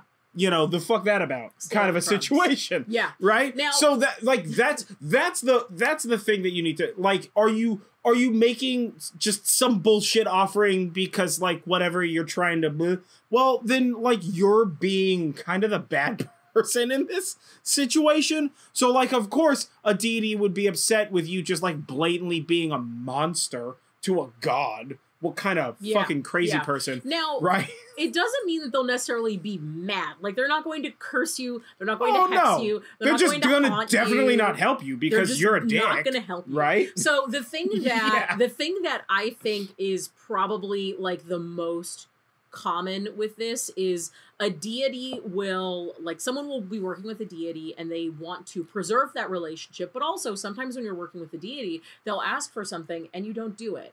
And then, you know, as a human, if I ask you to do something and you don't do it, like, I'm probably going to be a little annoyed. But deities don't really work that way. They don't have that same kind of like emotional response. Yeah. So if you're working with a deity and they tell you to do something in order to continue to work with them and for them to help you, and you don't do that, they're going to get a little annoyed. They're probably going to have less time for you. So as an example, and I think I've talked about this before in other episodes, when I first started working with Aphrodite, I was in a really bad place mentally. I have battled depression and anxiety my whole life. And I brought worshiping and working with Aphrodite in to help me through some of the self-love issues that I had been having and going through. And in the beginning, she asked me to do things, not bad things. She was just like a couple of things. Like one of them was, every time you look at yourself in the mirror, think about something that you love about what you see looking in the mirror. I didn't do that at all. So the next time I tried to commune with Aphrodite, she literally told me, like, you didn't do what I told you to do. I don't have time for you. And that was exactly what I needed to kind of get with that. So that's kind of a good way to think about, like, if you're working with a deity and they're asking you to do a thing to be part of that worship and you're just not doing that thing, it's fine if you haven't had time to do that thing. They get that. They understand that. But if you're asking them for help, what should I do? And they tell you to do a thing and you don't do it, Like, first of all, it's kind of a dick move. But second of all, they're just going to be like, okay, well, I don't have infinite energy. I'm not going to work with you until you show me that you're serious about doing this. And working with the deity is different than worshiping a deity. And I'm specifically talking about working with deities or spirits as opposed to worshiping them, which is typically thought of as a bit more one-sided, where you're leaving them offerings and you're doing things, and sometimes you receive guidance and knowledge from them, but you're primarily always worshiping them, as opposed to like working with Aphrodite like a therapist, which is kind of like what I a little bit do. Yeah. No, yeah, totally. So no, you will not upset deities. And if you do have a deity that gets upset with you, maybe that was a trickster spirit posing as a deity. And that's a whole other thing about bad spirits. We've got an episode planned for that. Yeah. Do not worry about that. It's kind of something that you have to be asking for to have happen, or to have incredibly bad luck. So it is super rare for somebody to have bad spirits attached to them that are upset. Yeah. And generally when somebody tells you have a bad spirit attached to you and they're upset and you have to do something, that is usually someone scamming you for money. So if that situation happens, you need to really take a step back and think about things in a mundane, like non-magical sense, like what's going on. Yeah. Yeah, totally. Yeah. Totally. All right. Next question? Next question. Miranda asked, when doing an altar, do you have to have a silver and gold candle for the goddess and god? Also, is there anything that absolutely has to be a part of your altar and anything you shouldn't place on your altar as well? So... All right, before you get started in this, let me tell you what. I've never heard of the gold and silver candle for the god and the goddess. No, I don't know. I'll learn you some stuff. I'm not... That's not part of my shit, so I don't know stuff, but I've definitely never heard that. And also, there are no rules. That is true, yeah. Yeah, there are no rules. First, If somebody's like, there are rules to this, you have to do it this way, guess what? That's that person's rules. You can make those your rules if they're fair rules, right? But, like, other than don't be an asshole, no rules. Yeah. Okay. So I had to say that because I was like, silver and gold candles. Holy shit. That sounds dope. Also, those are so hard to find. I know. That sounds awesome on a personal standpoint. I mean, I don't like gold. I prefer the color silver. But I haven't seen a fucking silver or gold candle since I don't know, maybe the last time we went to Michael's or something. Now is like the holidays is like a good time to get those kind of metallic candles. Yeah. So this is the silver and gold candle for the god and goddess thing is something that sort of stems out of Gardnerian Wicca. So this is something that was super popular in Wicca and definitely has sort of like moved along like into different cultures. So no, you don't have to have a silver and gold candle for the goddess and god. And also no, you don't even necessarily have to have that if you're Wiccan. But if you have it and you're not Wiccan, that's okay too. So really, the altar is whatever you want it to be, and also wherever you want or have the ability for it to be for anybody who is in the closet. So when you're doing an altar, in an ideal world, you would have an altar space that you have the ability to put offerings on, that you have the ability to put any magical tools that you use on, and that you have the ability to put any like idols, crystals, herbs, spell jars on. We happen to be very lucky because we are both out of the closet and we have an absolutely gigantic altar. It is on, like think about an old-timey dresser, those big long ones. We both have like 7 feet of altar space. We have like 7 feet of altar combined space. Between our practicing altar so we can and put then stuff on it. Spillover altar. What we'll do is, and this will lead into our announcement, which is coming up very shortly now. We will do like an altar space. Wow, this the intro to Spawn is just really attacking our faces. Yeah, it's very lights. Flashing lights. It's fine. Jeez. It's fine. I didn't realize. No, we'll do like an altar space tour at some point in time. Yeah. Because also we change our altar a lot. Yeah, we typically change our altar up with every Sabbath, mostly because we need to clean and dust and everything. Yeah, so 50% clean, 50% because we want to decorate in our ever expanding decorations. I mean, we still have like like Lunar New Year. We still have Halloween decorations up in some places, and it's because we don't. I mean, one, we don't like use like dumb cheap decorations. Halloween decorations up from the very first year we moved into this house. Yeah, well, part of it is that we don't do like dumb cheapo style decorations, but also when we buy decorations, we put them up with intent and purpose, and we enjoy them, and it makes the house like lived in and bright and colorful and decorated, and it's fun, and like sometimes those decorations will stay up for a long time and then we take them down. Sometimes they stay up until they like wear out, you know, and sometimes we just kind of forget that it's not the time for that decoration, and then we're like, oh shit, we should take that down and put it away. It's a little bit like those Christmas movies where they're like, Christmas is all year long. It's a little like that. You're sort of extending the feeling. But when we do our episodes, I try to use magical space because not everyone has the ability to have an altar for a variety of reasons, and some of those being that you're not really out of the closet, or it's not really feasible for you to have an altar. Like, I see that Alexa uses a small box for her mini altar at work, and I also have a tiny altar space at work, but mine's like a piece of art and like a little holder for like a tarot card. So like everybody's a little bit different with that, and it can be more complicated if you don't have the space, or if you're in the closet and can't really practice openly. So really think of your altar as the place where you feel the most comfortable to do your magic. If that happens to be in your kitchen because you're a kitchen witch, great. If that's in the bathroom because it's the only time that you get to be by yourself, that's also fine. If it's a giant 7-foot-long dresser in your house, that's totally okay too.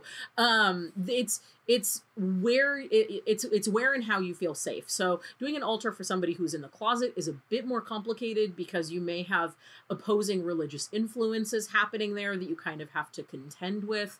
But for the most part, a lot of people are able to have art up in their rooms. They're able to have other sort of artifacts that can do double duty as magic. For a long time when I was a closeted witch, I kept everything in a wicker box, and I only pulled it out when I was all by myself, and I only did magic when I was all by myself. And that wasn't because anybody was particularly upset about me doing magic. I didn't have anybody who was like having a problem with me being out of the closet. I just didn't feel comfortable being out of the closet for a long time. So your altar is your own personal magic space, and you put anything on there that you want. The only thing I will recommend for not putting on your altar is, like, don't leave rotten food. There are some people who say that Hecate works best with rotten food, and that's fine. I'm just saying that's a food hazard. Just be food safe, if you have animals or small children, try not to put things on your altar that if they can reach it, that would hurt them, whether by swallowing large objects or things like chocolate.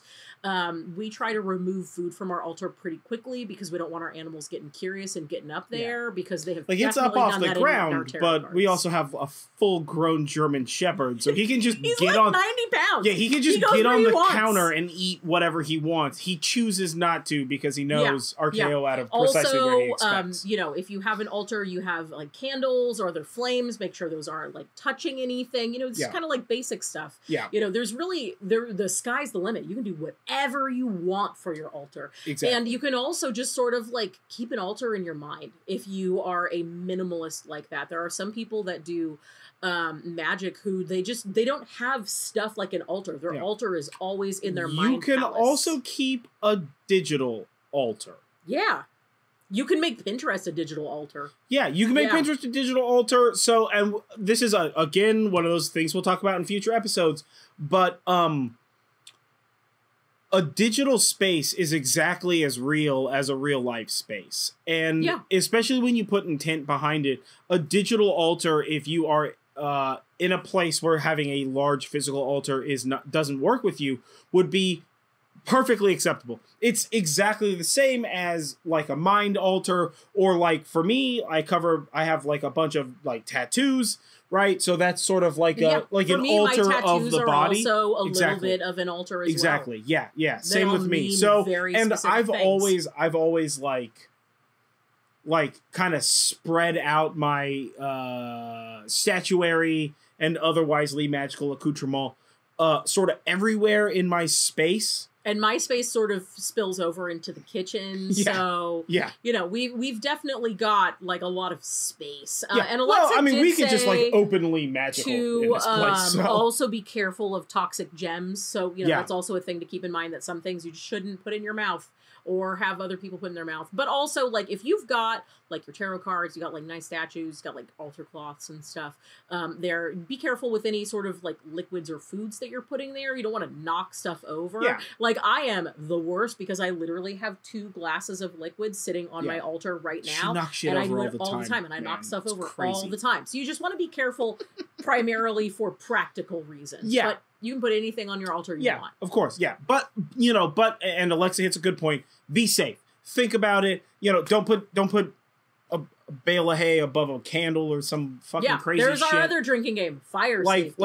Be fire safe. Be logically safe about this stuff. And what I would say with an altar space is don't limit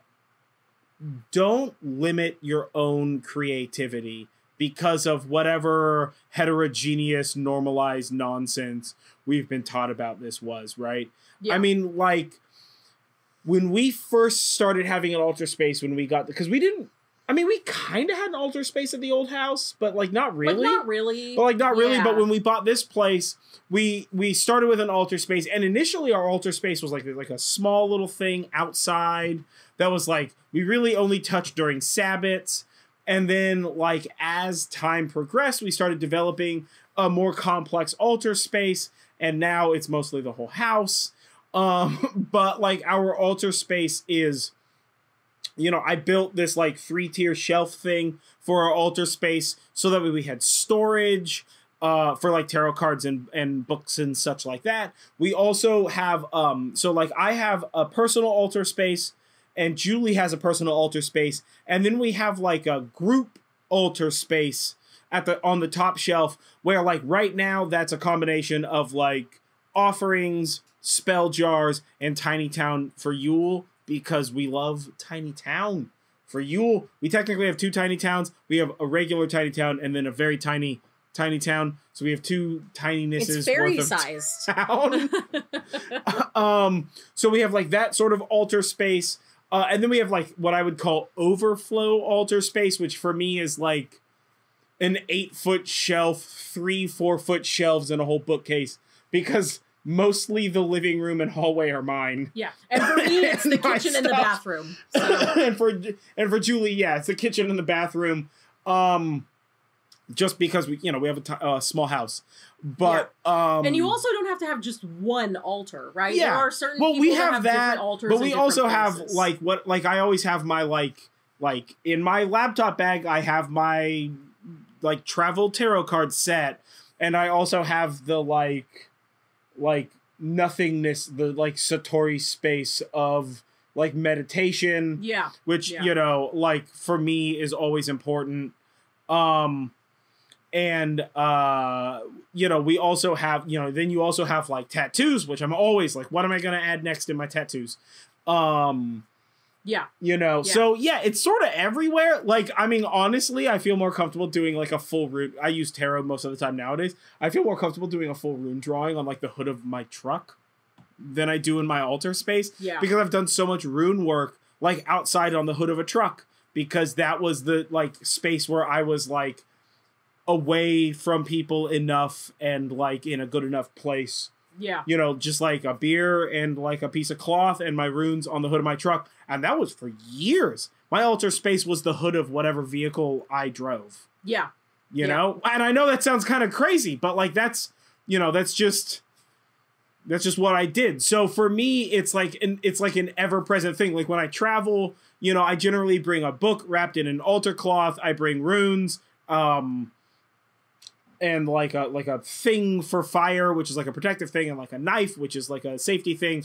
And so like it's kind of one of those things where you can lay out I can't have a candle, but like I can lay out a lighter and a knife, which are representative of like the greater altar space, you know, and then like my cloth, tarot cards, runes, or whichever I brought. Yeah. And then like whatever food or offering I'm making or anything like that. It's one of those things where I don't actively think about it, but almost every place we travel to, I sort of like bring a micro altar space in my laptop bag and all that kind of stuff. But I would also consider my laptop and like laptop, cell phone, iPad, whatever I'm bringing. But generally, when I don't leave the house without my laptop, that's a pretty rare bird. Yeah. Unless we're doing like just regular grocery shopping. If I travel at all, I bring my laptop with me. And so like for me, that's part of that digital altar space, you know, and like doing the Book of Shadows pages, which I'm working on. We've had a real busy few weeks. Yeah. In real life. Wow. Yes. And honestly, just, I mean, it's been a bit just to keep up with the Etsy shop and things like that. So yes. Yeah. So Miranda we're working on those. asked if we can do a video sometime showing off our altar. Yeah. Absolutely. We're totally going to do that. That was on the plan because Yes. it's coming up for Yule. That video will probably be on our TikTok and on our Instagram channels. And we may do that as shorts on YouTube, depending on kind of how that goes. So yes. And we have, there are more questions, but this is all that we really have time for right now. So if there are more questions that you have, definitely send them, let us bring know, them. send them to us. Yeah.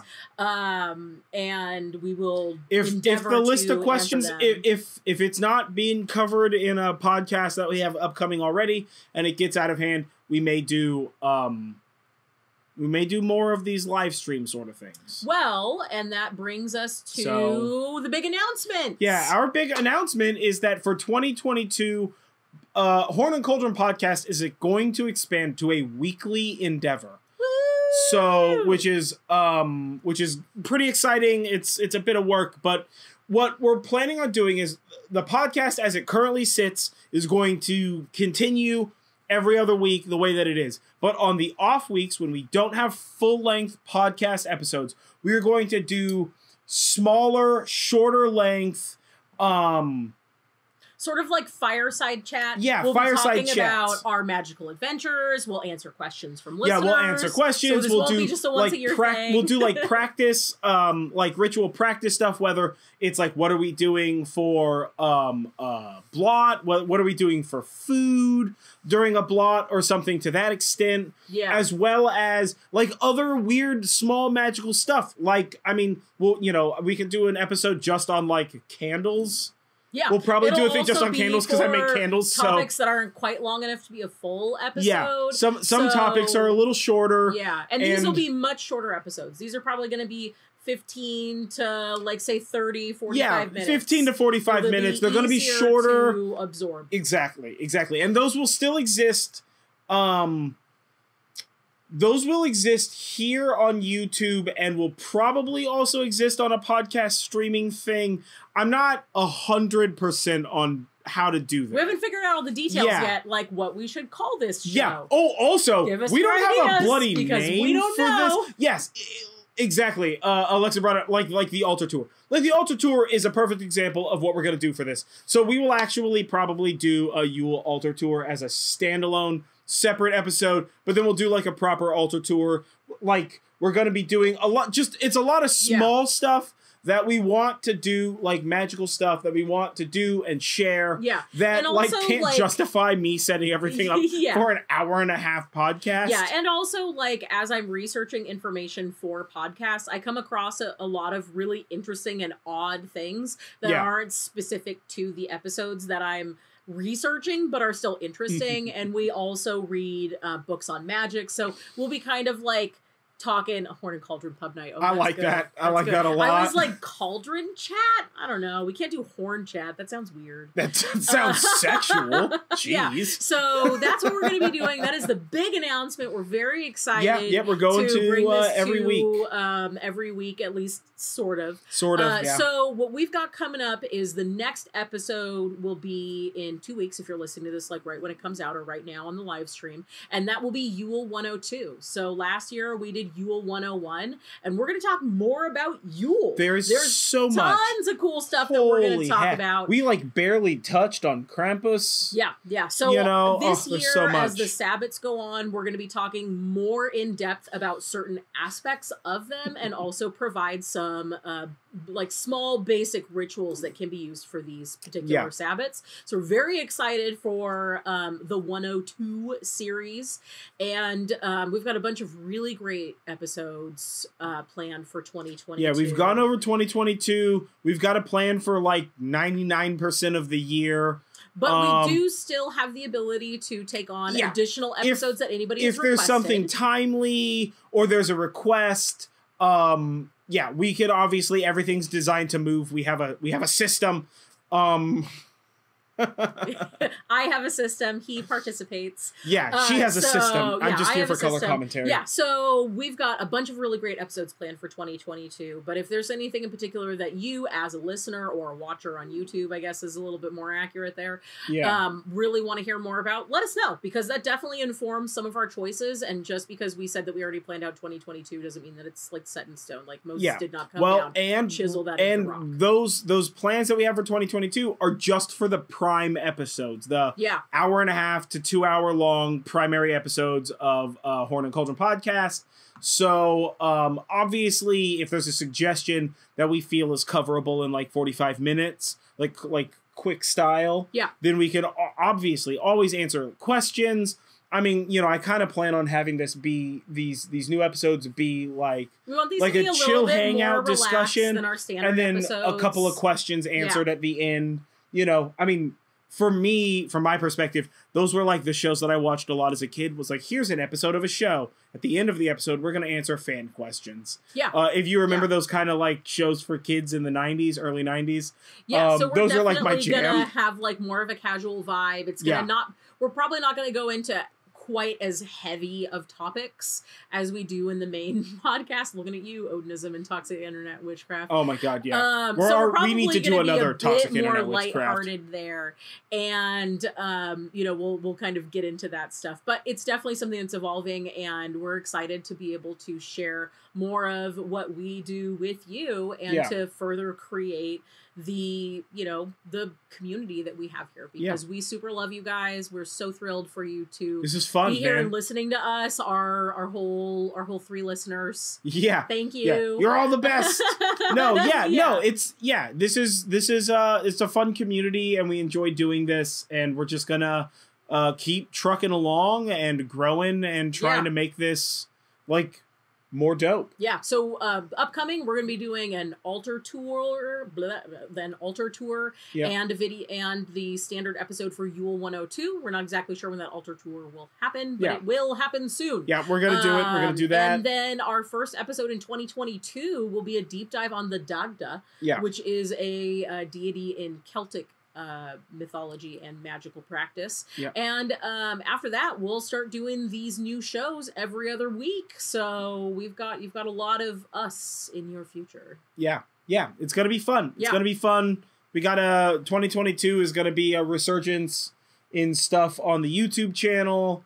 We got to get back into that. This holiday season has been and if busy. If you're interested in supporting us, more stuff every day to the Etsy shop. If you're supporting us over there, we have a bunch of new tie-dye stuff to photograph. We also have beeswax candles as well as intention candles. So we've got beeswax candles and intention candles of varying sizes that I'm getting into. I've been making candles for like years.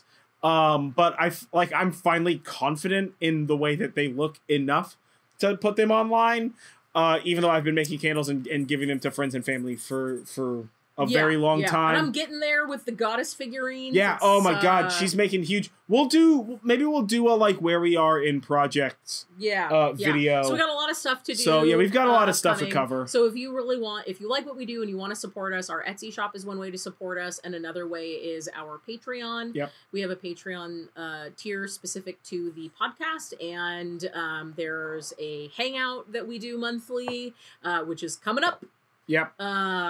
Technically that probably should have been this last weekend, but that's its own thing. It's not.